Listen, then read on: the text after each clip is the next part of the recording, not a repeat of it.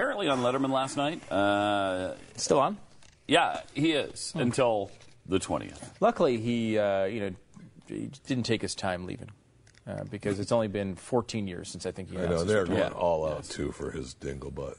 Oh, of course they are. Of course, his dingle butt. Oh my gosh, his dingle butt. Big gas, and they have the big special hour-and-a-half special of the great career of David Letterman at CBS. It's agonizing. Just go, Dave. Are they doing a primetime thing? Just go.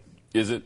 Yeah. Well, I mean, seriously, he deserves. He deserves yes, level. Although he has made a ton of money for that network. A ton. In fact, you could almost make a case that David Letterman saved CBS.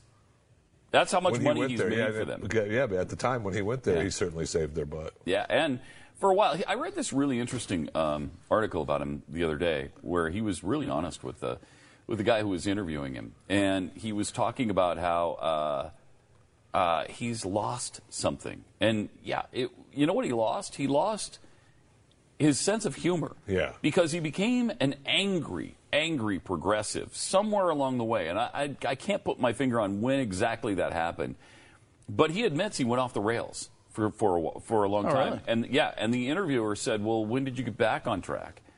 And he said, "I don't think I ever did. I don't think we ever got that formula back." Wow, he was right. Yeah. Wow. I mean, isn't that amazing? So he understands it. I found it to be an amazing observation by him because it was so real and introspective. I mean, he's always kind of been that real guy. That's what made him good. What you get with Letterman is who he is. And if you don't like that, and I don't anymore, you just don't watch because you can't handle it because that's who he is. And he is a raving lunatic leftist. Did they say? They didn't put it in that context. They did not put it in that context. What did they say? He just said he lost his direction. He went off the rails, something to that effect. I got to find the article because it was fascinating. I'd be interested. It's a fascinating read. If they went into depth of why he feels he went off the rails. Didn't, and that would have been a great question because he said at first, we were top dog for a while. He said we were beating Jay Leno. Yeah. He said when Jay went across and got the Tonight Show, we were number one, and then.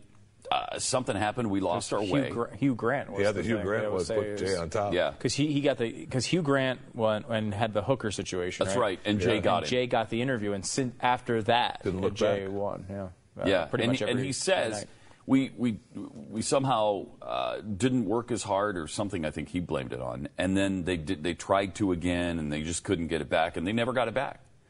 And he also said what.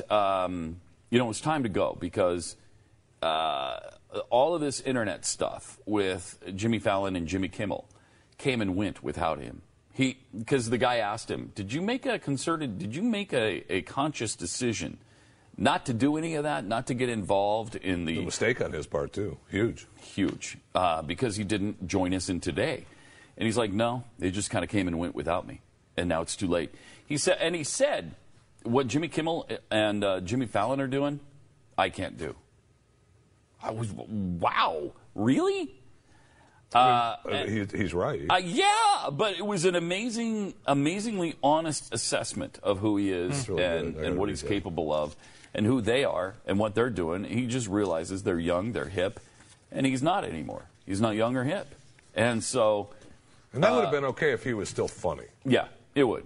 Because, if he lost the anger, if he lost that edge of I'm super liberal right now and I'm just bashing people because I hate their guts, and it became, you can even tolerate it from somebody who is just doing it with a nice attitude, with a sense of humor. Yeah, but Carson was a zillion years old and still beating everybody. True. Right, because he wasn't angry. Yeah, Jay was number one when he retired, and right.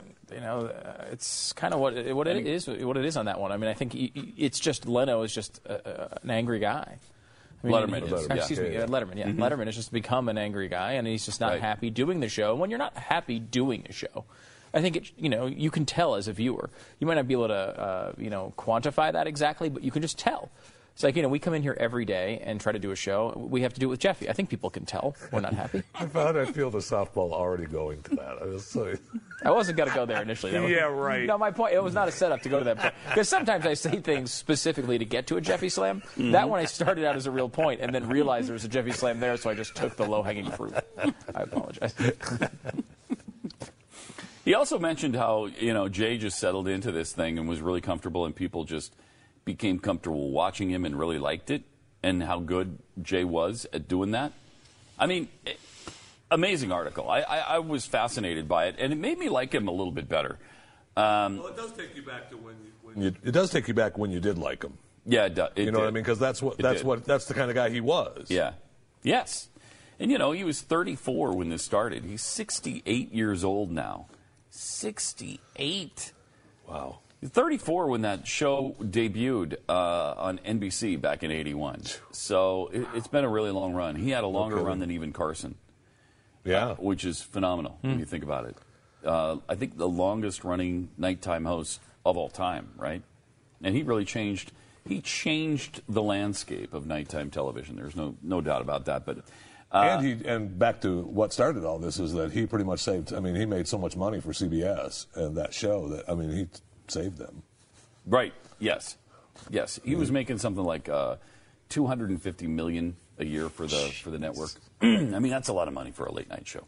And I think he was the key to getting NFL back for CBS because they lost it, and he was pissed about that because he goes, "Why would you want something that you can, millions of people look at where you can promo your product? Don't lose it." Right. Who's the one that doesn't have it? So you have NBC has Sunday night, right? Fox has the NFC.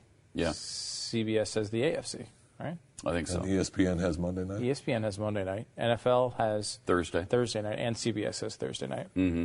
So ABC. Yeah, CBS is the one. CBS lost one of them, right? They used to have the NFC, and then they lost it to Fox, and they got the AFC between back. Fox and NBC, they have the other, right? And then NBC also has the Sunday night thing. Is that right? NBC has Sunday night. I think it is. Yeah, right? NBC just has Sunday night. Yeah, I think NBC just has CBS has the AFC. So they have Fox AFC and Thursday night? That's interesting. It's interesting.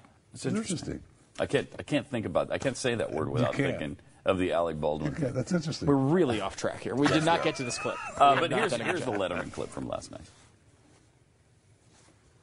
Listen to this. On the program last night, we had the President of the United States, Barack Obama. Yes. Now,